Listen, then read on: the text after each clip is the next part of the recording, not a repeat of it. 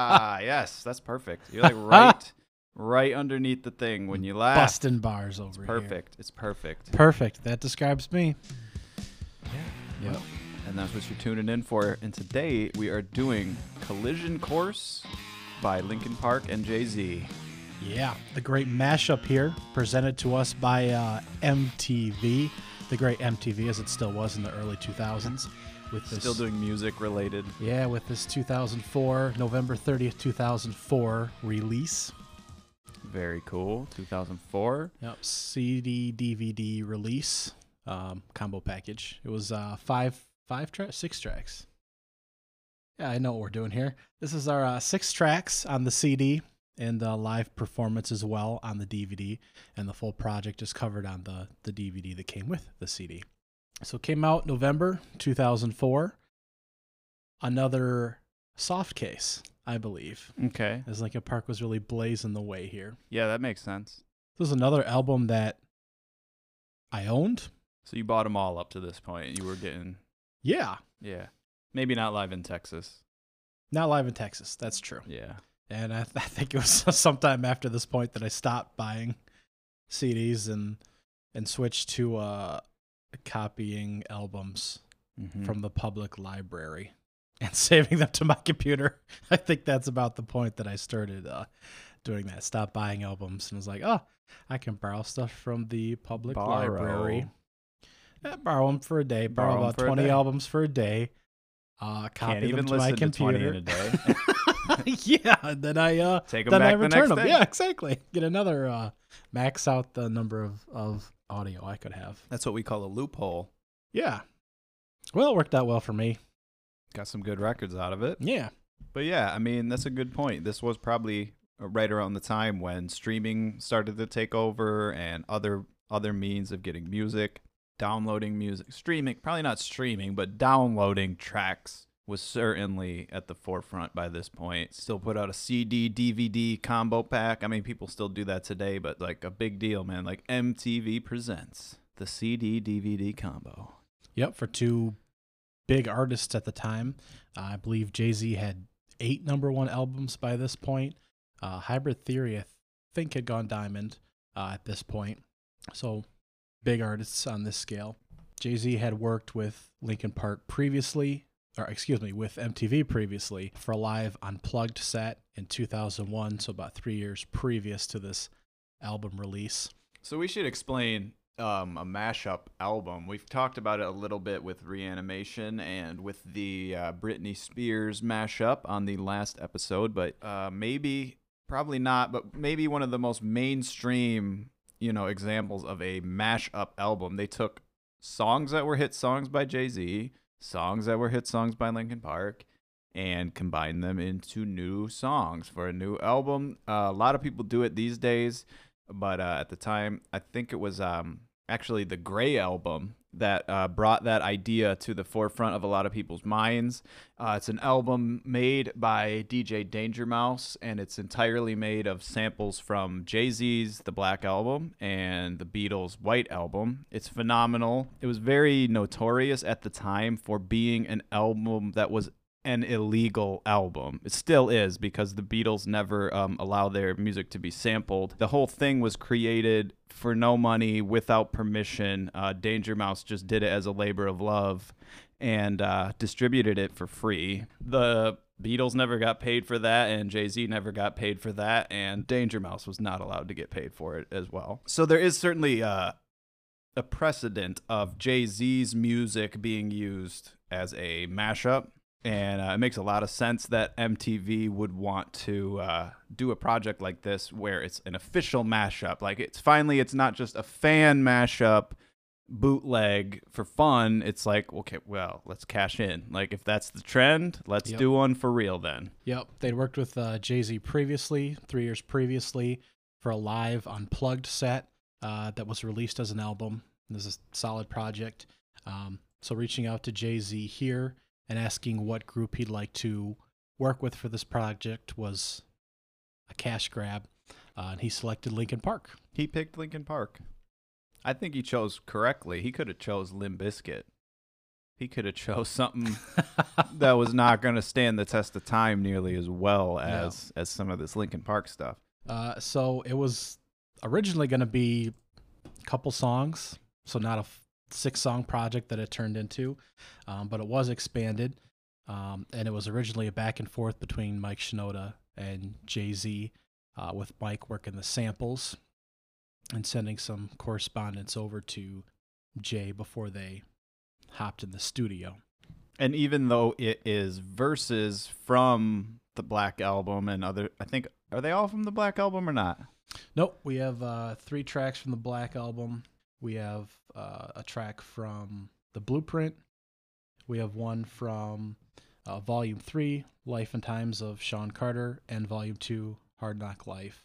Cool. But yeah, the point I was trying to make is even though it's the verbatim lyrics, he actually re-recorded them. I think in almost all 6 songs on this, so that it would better. They didn't just on the Gray album. They just took the vocals from the Black Album. On this, it was actually a re-recorded. So technically, it's not even a mashup at that point.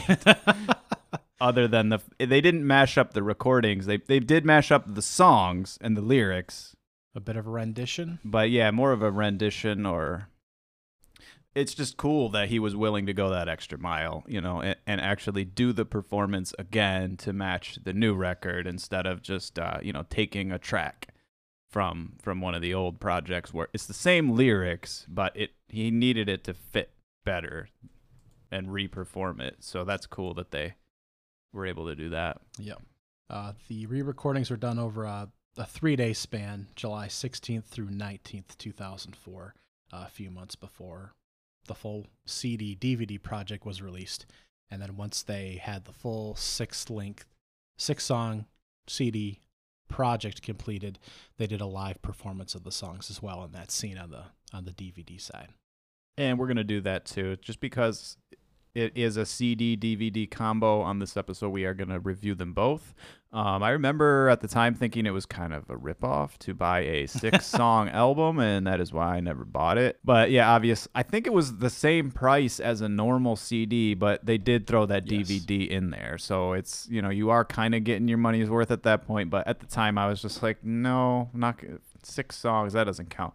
Nowadays, I see, it doesn't matter how long it is. It just matters how good it is. And I think maybe nowadays I would have probably picked it up.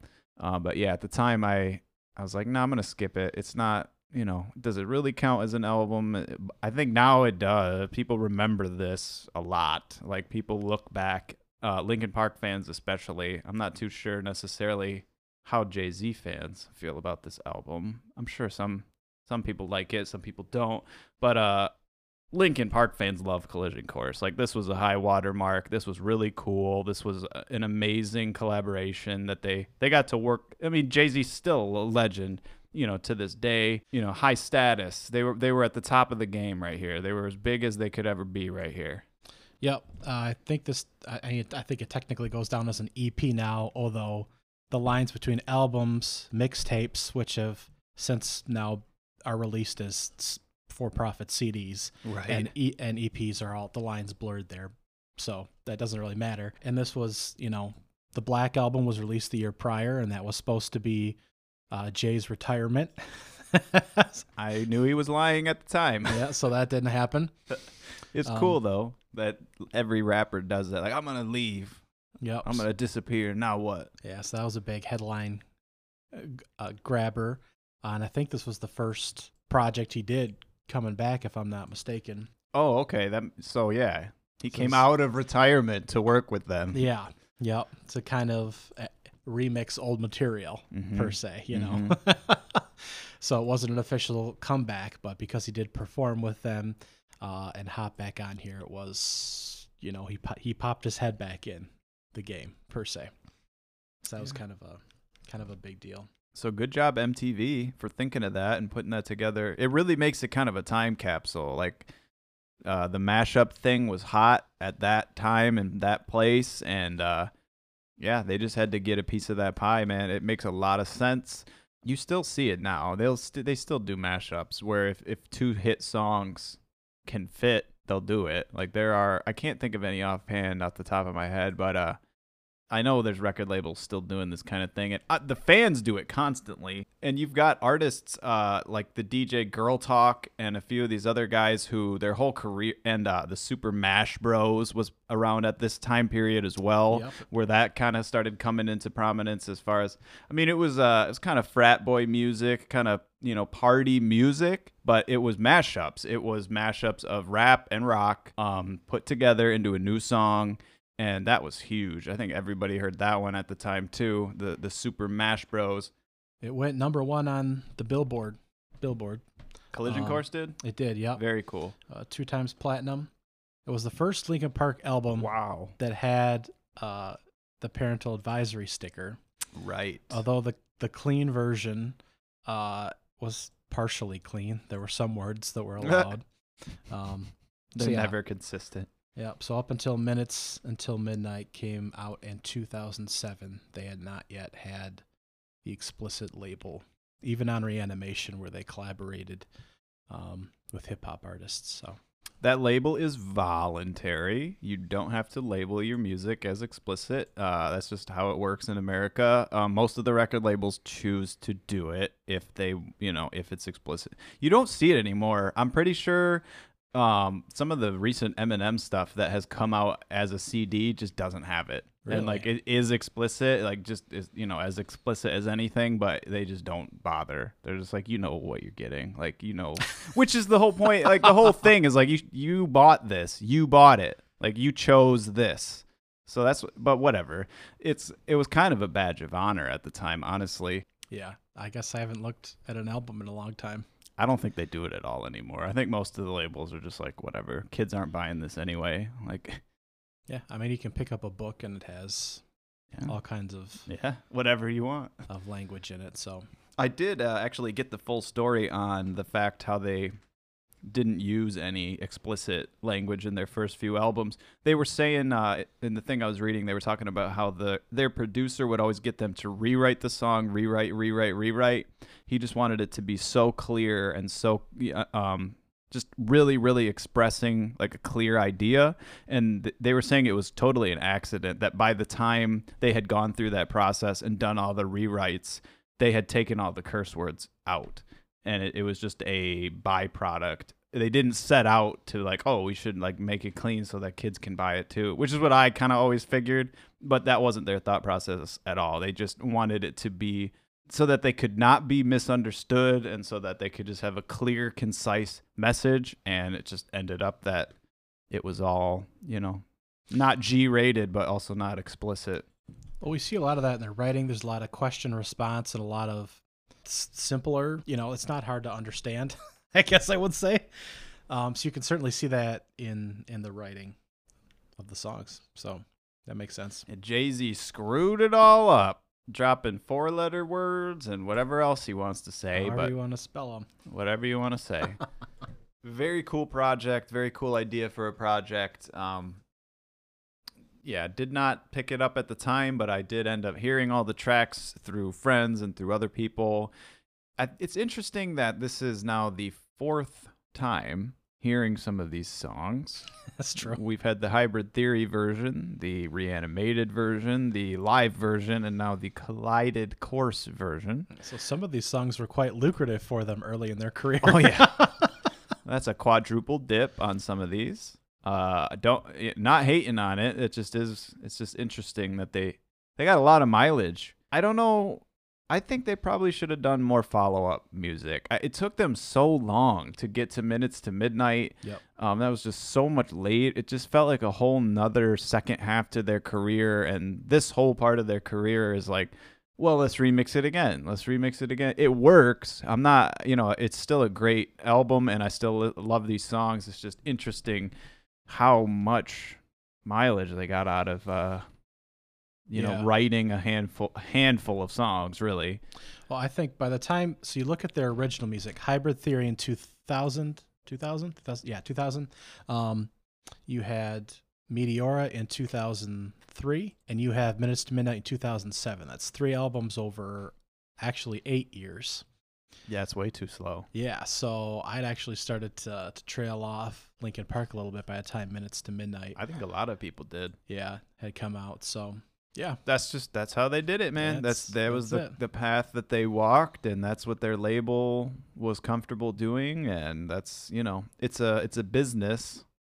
So you can't just release whatever you want whenever you want, even if you're Linkin Park. But yeah, let's try it out. Let's do track by track.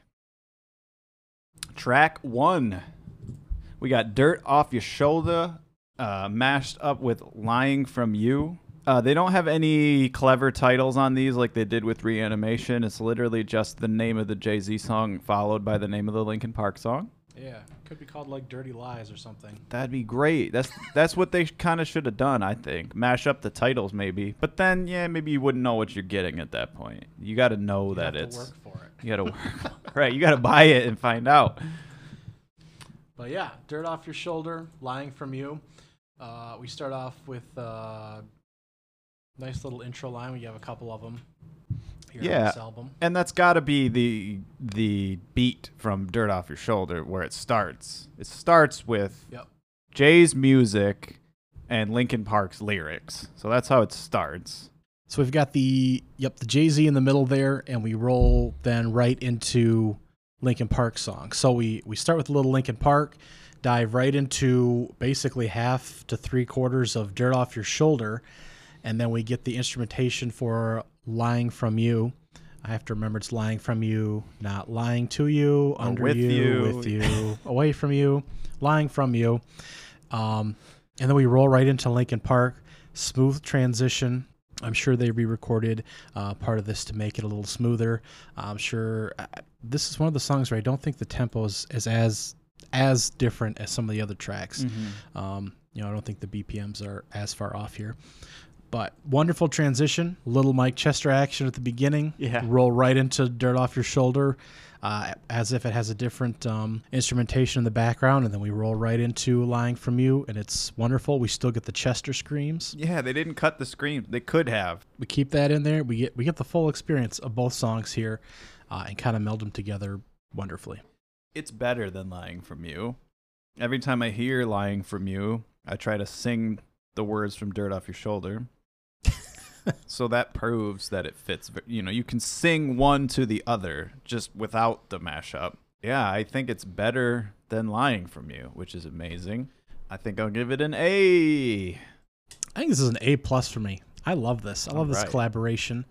And some of these collaborations, I haven't quite decided if I'm going to give one an S yet, but some are going to be pretty close. Because when hearing one song or the other, I do think of the collaboration, and some of these do still pop into my head sometimes because I think they were just done so wonderfully. And if I was, doing a mixtape CD of the best of Linkin Park, one or two of these mixes might be on there. This is good stuff. Point. Yeah, just to remind the audience at home, we rank everything on kind of a tier list, A through F, but we got the S that's even higher than the A, and kind of the way we're thinking about it is if we made an all-time greatest mixtape of Linkin Park, the S tracks is what we would put on there. Not their greatest hits, but their fan favorite hits, according to us, the fan. And yeah, we'll see if anything gets an S in here. That's a good point. I think that's still a fair standard for these. We didn't do it on the live album because are you really going to put a live version on your all-time greatest mixtape? Probably not. This might make the cut. You could put "Lying From You" and this on there. Honestly, I gave it an A, but yeah, some of these you might even double dip. We'll see what goes on here. So the second track on the collaboration, the Big Pimpin' Paper Cut collaboration, Paper Cut from Linkin Park's Hybrid Theory, Big Pimpin' from Volume 3, Life and Times of Sean Carter, his '99 release. Originally, UGK was on the track. The duo of Bun B and the late Pimp C, of course. So there was no iteration of their verses on this track. It was just Jay-Z's verses on this track. And again, we open with Mike and Chester. Yeah, it starts with the beat from the Jay-Z song, but it's the vocals from the Linkin Park song. It's the same setup as the first one. It starts with Jay's music, Linkin Park's lyrics. Then they bring Jay's vocals in, and they never really switch it up to the paper cut riff, I don't think. And they completely skip the whole second half bridge section of paper cut, like the sun goes down. Like that whole second half of paper cut is not part of the mashup. It's the other half of paper cut. And I don't think this is as good as paper cut. I think the last one was better than the original. This one's definitely not. I gave paper cut a S, so I got to give this like a C-. Yeah, it's very much a big pimpin' with just a slice of paper cut in it. Thank you. A slice, yeah. And Chester and Mike pop it in briefly. So it's more or less just a different, rendition of Big Pimpin', more or less. So yeah, it's like Big Pimpin' with Mike Shinoda as the guest instead of whoever the other guests were. It's not as much of a mashup as the first track. Yeah, it's dropping UGK and adding a little Linkin Park as a feature. So it's fine. B-. Track 3, we got Gigawatt / Faint. Now, as we've said, this Faint mashup has a lot of living up to do. It's got some big shoes to fill. There has been a Faint mashup in the past, as we have fawned over at length on the Britney Spears podcast. But we got Jay on this one. Yeah, and this is solid. We start out basically with the Gigawatt Who. Jay's music, yes. Linkin Park's lyrics, but then they mash in Linkin Park's music. So it is a true mashup where you've got both pieces of music, not just one lyric on the other beat and vice versa. It's both pieces of music for the first time on here. Yep.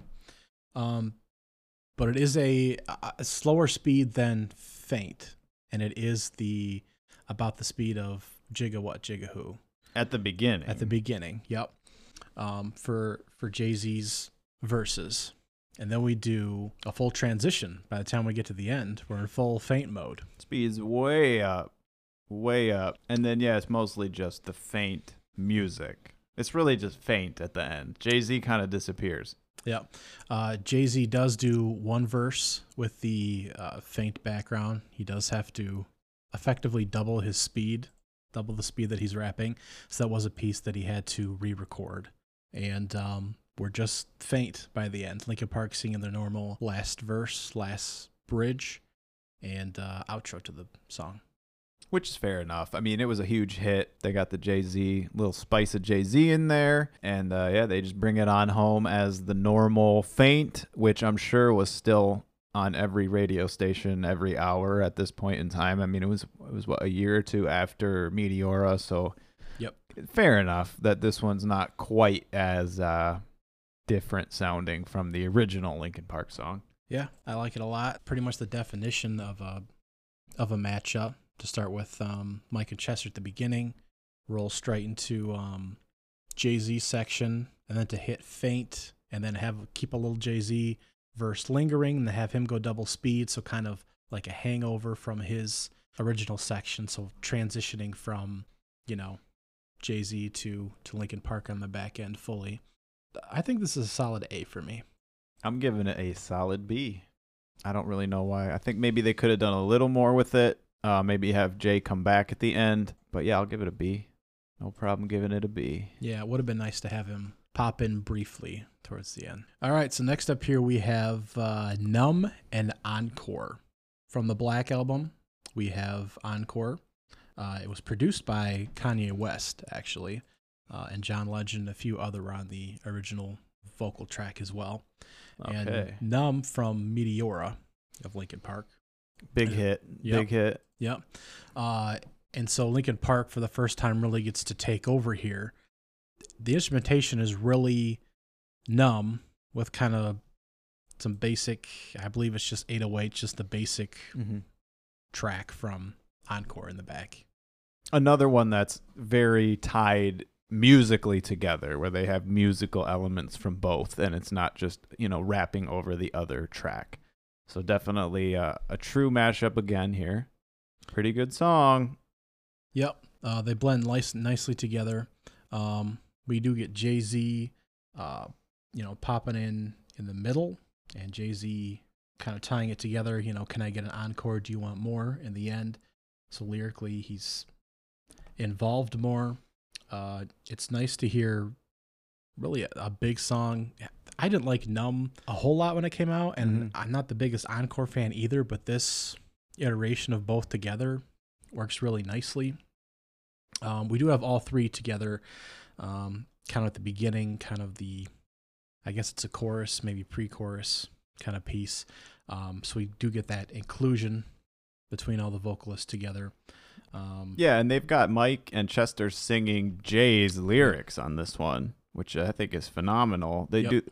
I'm pretty sure it's Chester and Mike on the "What the hell are you waiting for?" and all the stuff. They trade back and forth. Yeah, so they're all singing together, which is another step, forward. That's another cool little trick for them to do here. Give you your money's worth on a really cool performance like that. This was the one single that came off the project. Won a Grammy as well. Wow. In 2006 for Best Rap / Sing Sung collaboration. And they did perform it at the Grammys as well. And they brought out McCartney as well.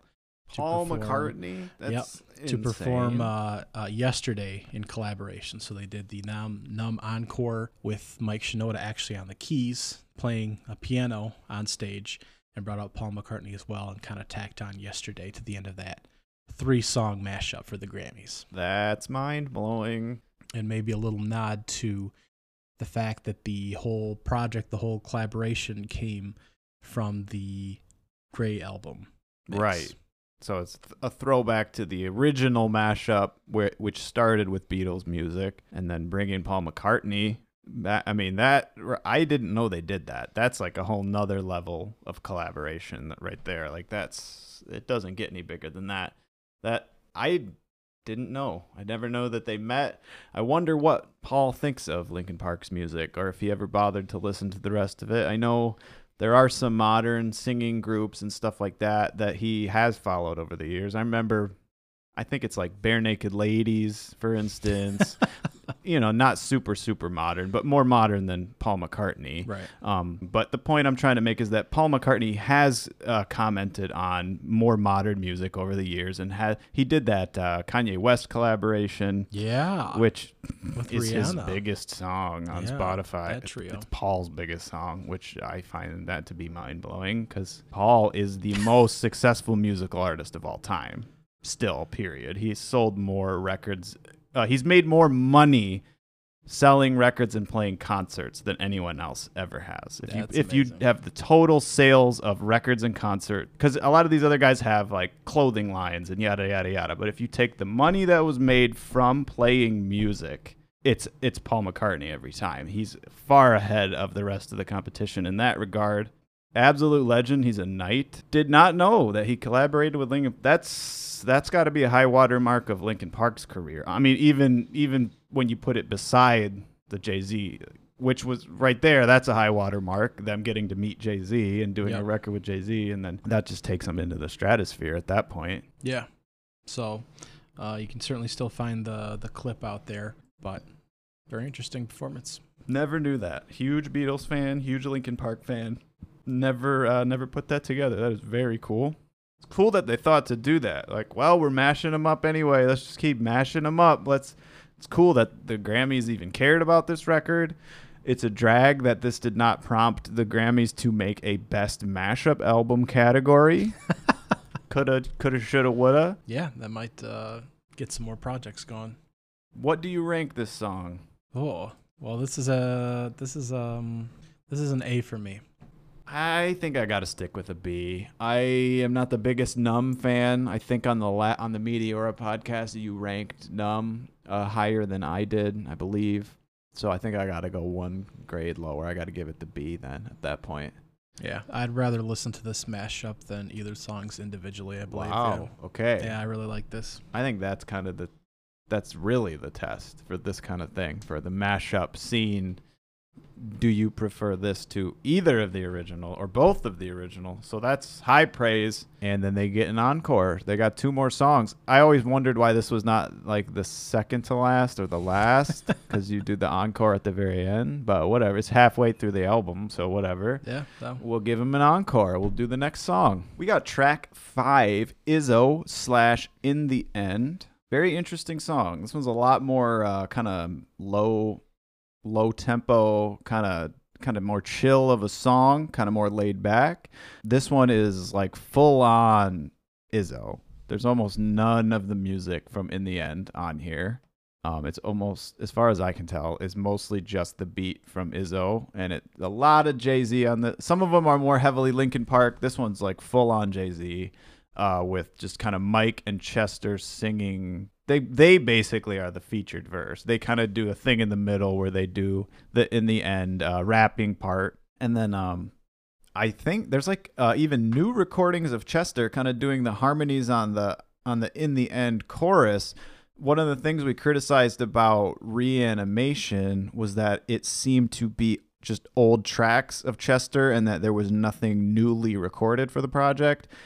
This sounds like newly recorded. It sounds like Chester's like harmonizing to the new song. So he got to, they all got to actually record new vocals and collaborate for this. Very cool. What do you think of the song, Michael? Yeah, I like it. I'm not the biggest fan of Izzo. I do like the new lyrics, the re-recording that Chester did. And I believe that Jay had to do new vocals for this as well. I believe it's a little bit more up-tempo. Izzo originally from the Blueprint, which was released in 2001, and Kanye West has production credits on Izzo as well, but just not. I mean, it's fine. Get your hands up. Yep, it's cool. I don't know. That's just not your favorite. It's not In the End. No, it doesn't sound like In the End at all. Izzo's never been my favorite. So other than a few newly recorded lines of Chester harmonizing, it just doesn't do it for me. I think it's cool that the original Izzo and this is a sample of I Want You Back by the Jackson 5. So we got MJ's voice in there, which is incredible. Sounds great after all this time. Kind of making it a triple mashup, really, even though, the original is like a sample. But anytime you can get some Michael Jackson vocals in there, that's going to take your record to the next level. It sounds as good as it did the day it was recorded. I love I Want You Back. That's one of my all-time favorite pop songs across any genre. That would be a S++ in my book. But not a Linkin Park song, not a Jay-Z song, just a sample that's on there. They got a record with Michael Jackson's voice on it, and I think that is amazing. I will give I'm going to give it a C. It's kind of average. I think it's average. I think it's cool that it was, they trusted in the Jay-Z music and that Linkin Park kind of got to do their featured vocal on top of Jay-Z's music. So it's kind of the reverse for this song. It's just not, I don't know. It's low energy compared to what came before, especially after the encore, where they should really be hyping it back up again. It just seems a little more forced, a little more just you got to make it fit, as opposed to like this really fit already and we just had to put it together. Yeah, it's B- for me. I just feel like they could have done more here and there, whether it's more harmonizing or more, I don't know, something. This just doesn't do it for me. Yeah, could have taken it to the next level somehow. Cool. Bringing us all the way to the final song on the album. This one's a triple mashup. We got Points of Authority, 99 Problems, and One Step Closer, all mashed together. What do you think of it, Michael? Well, it's basically 99 Problems 2.0, or the 100th problem being that there's not a whole lot of Linkin Park, lyrics woven into this as much. Yeah. Basically 99 Problems to the back of the Points of Authority instrumentation. Then we go into One Step Closer with the Chester screams. And it fits on One Step Closer too. Who would have known? It kind of cuts out halfway through, then they bring in the other riff. But yeah, it's really kind of just Jay rapping to the other song. It's not as much of a mashup as it is just him rapping to the other beat. There's nothing, as far as I know, musically from the 99 Problems original song in there. It's really cool that Mike Shinoda raps along with Jay-Z and then takes over and sings some of Jay-Z's verse for him. And then the whole part in the middle of 99 Problems where Jay gets pulled over, Mike sings all of the cop vocals where the cop is like interrogating him and stuff in the car. So yeah, the response. Yep. That's super cool that Jay trusted Mike enough to sing his words, and that they even thought to try that. Like, let's have a different voice in here to do the different vocal part, and it just sounds great. It really works. Yeah, it's a great wrap up to the project, the trust that they had amongst each other. And I think it goes to the point later that when Mike does go off on his solo project with Fort Minor the following year, that Jay-Z does executive produce that project. Very cool. Anything else to say about this particular song? 99 Problems has got to be Jay-Z's most famous song, right? Yeah. I think it's his most well-known among the general population. At least at that time, it was up there. I'm not sure that it is anymore. But this is this is a B+ to me, not my favorite off the project. I think we could have dropped some of Jay-Z's verses off and made it more of a back and forth. But I do like the vocal back and forth with Mike picking up some of the verse. I'll give it an A- for all the reasons I already said. I think it's very cool, very interesting. Not gonna give it the S. Apparently, I give no S's on this. None of them were really. You said you liked a few of them better than the original. This one you can't really swap out for the original. This one's just so much of kind of its own separate thing.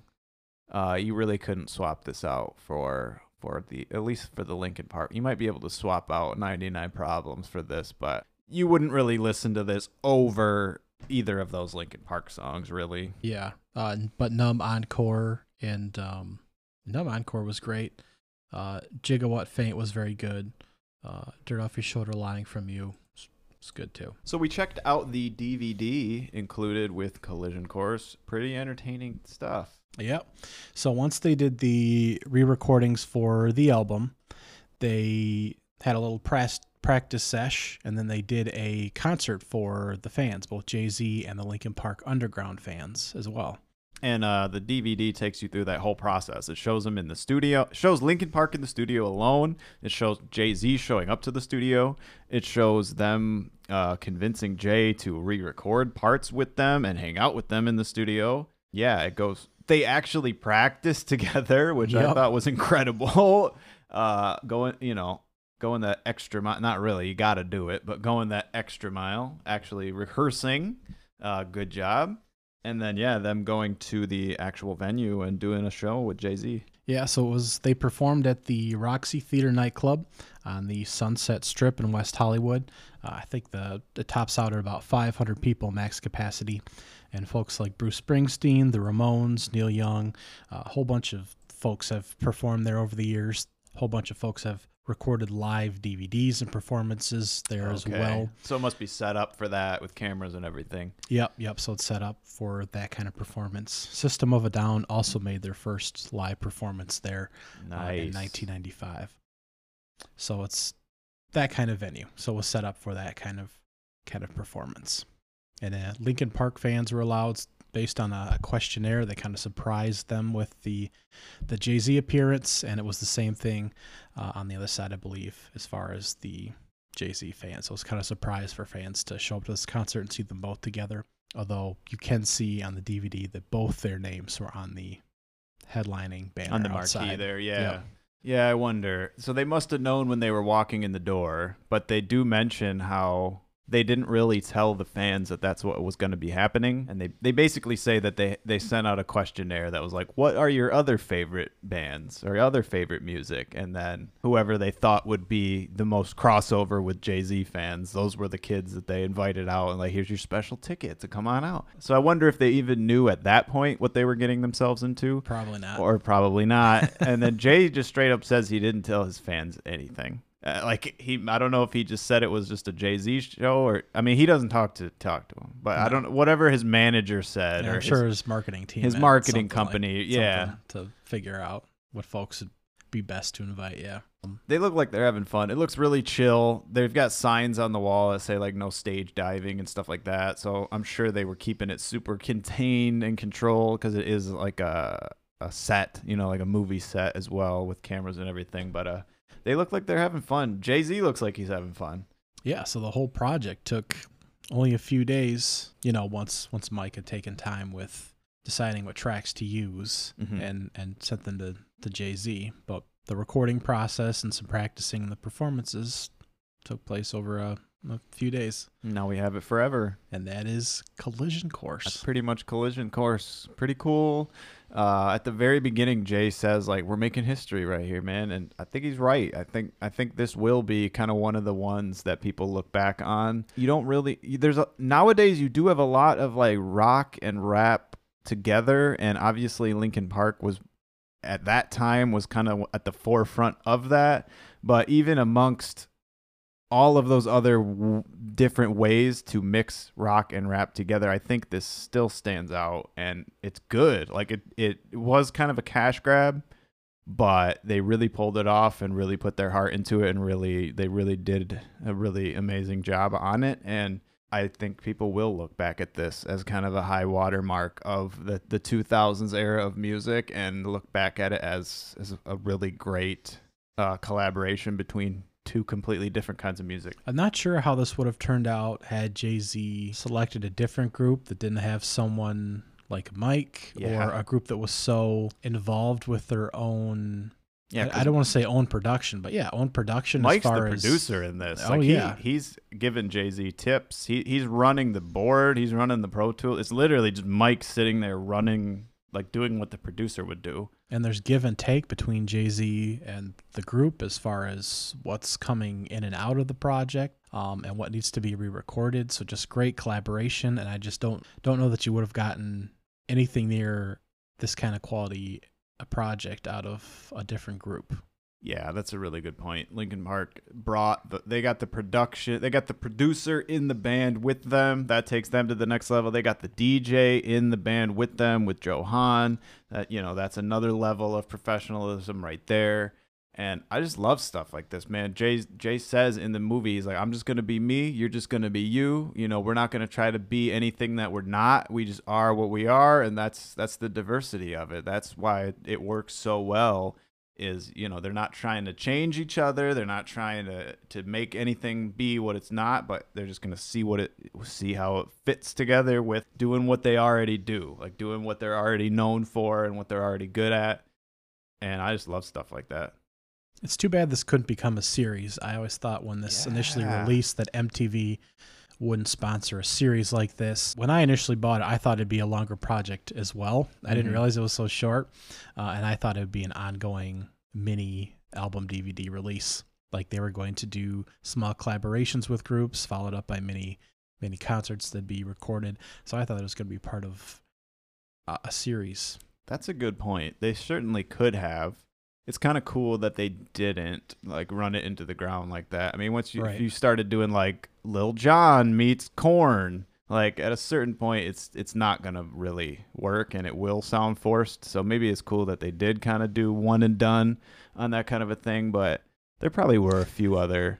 Dude, it's their personalities, man. Like it was a shot in the dark, but it's like they really clicked as people. Yeah. Like you could tell that they clicked, as artistic collaborators, like not just doing it for the cash in. I'm trying to imagine Little John and the East Side Boys and Korn. I'm trying to imagine like Get Crunk. It's like a metal. Oh my god. Yeah. There you go. I don't know, man. They could have done it. There was a lot of obviously at that time a lot of rap and rock mash up, and kind of that new era where kids had grown up with both at that point. And, we're able to draw influences from both of those different styles. And yeah, I think you got to mention this one. If you do like a history of mashups, certainly you would have to mention this. You got to mention this if you do a history of Linkin Park. And I think you got to do this if you talk about kind of the interplay between rock and rap. Obviously, there's that Run DMC song where they rap over Walk This Way by Aerosmith. That was in the 80s. So that was probably 15 or 20 years before this. That's always kind of what people point to as, rock fans. Like, that's what got them into rap. Rap fans, that's what got them to start listening to more some rock music. That's a whole super interesting story as well. But the point I'm trying to make is that this Collision Course is up there with that type of a thing. If you did a documentary about the collaborations between rock and rap, you would have to start with Walk This Way. But Collision Course would be in there, man. I do think they made history here. Yeah, absolutely. And it's probably reflected in a lot of folks that we see today, hip hop artists that kind of slip over, or even some of the melding pot that is almost rock, pop, hip hop. I don't know. It's hard to classify a lot of things anymore. But it's all the same thing at this point. It's all just one genre, really. By the time they started putting trap beats over country music and having rappers rap over rock songs, and nowadays there's no such thing as genre, and this is probably kind of what helped bridge that gap and get people to just start listening. Is it good music or not? Like, it doesn't matter what genre it is, or if it's necessarily something that you can personally relate to. Because all music, I think it's people telling you stories and bringing you into their world. When I listen to music, it's not necessarily like me trying to seek out what I'm going to personally identify with, but it's more of me just like, all right, tell me where you're coming from. Like, bring me into your world. And they definitely nail that type of thing on here. And I think they maybe opened a lot of people's eyes to other styles of music that they might not have heard. Yeah, and I think even with the fact that it's only 6 tracks, and, there's a couple of them we didn't like more than others that tend to skew towards, Linkin Park or Jay-Z. Even with that, it's still on the spectrum of some kind of blending. Mm-hmm. So I like that they at least show it in different ways. That was our Collision Course podcast featuring Linkin Park and Jay-Z. Next time on the podcast, we're going to take a little bit of a sidestep, and we are going to cover some of the early projects by Fort Minor, which is the pseudonym of Mike Shinoda. As we mentioned, Jay-Z was the executive producer, kind of making sure that Mike was hooked up with producers and stuff like that for his solo stuff. And we are going to be covering the Fort Minor releases. So we're going to cover some of the early Fort Minor stuff on the next episode. My name is Ben. I'm Michael. We love you very much. Please follow us on all social media platforms.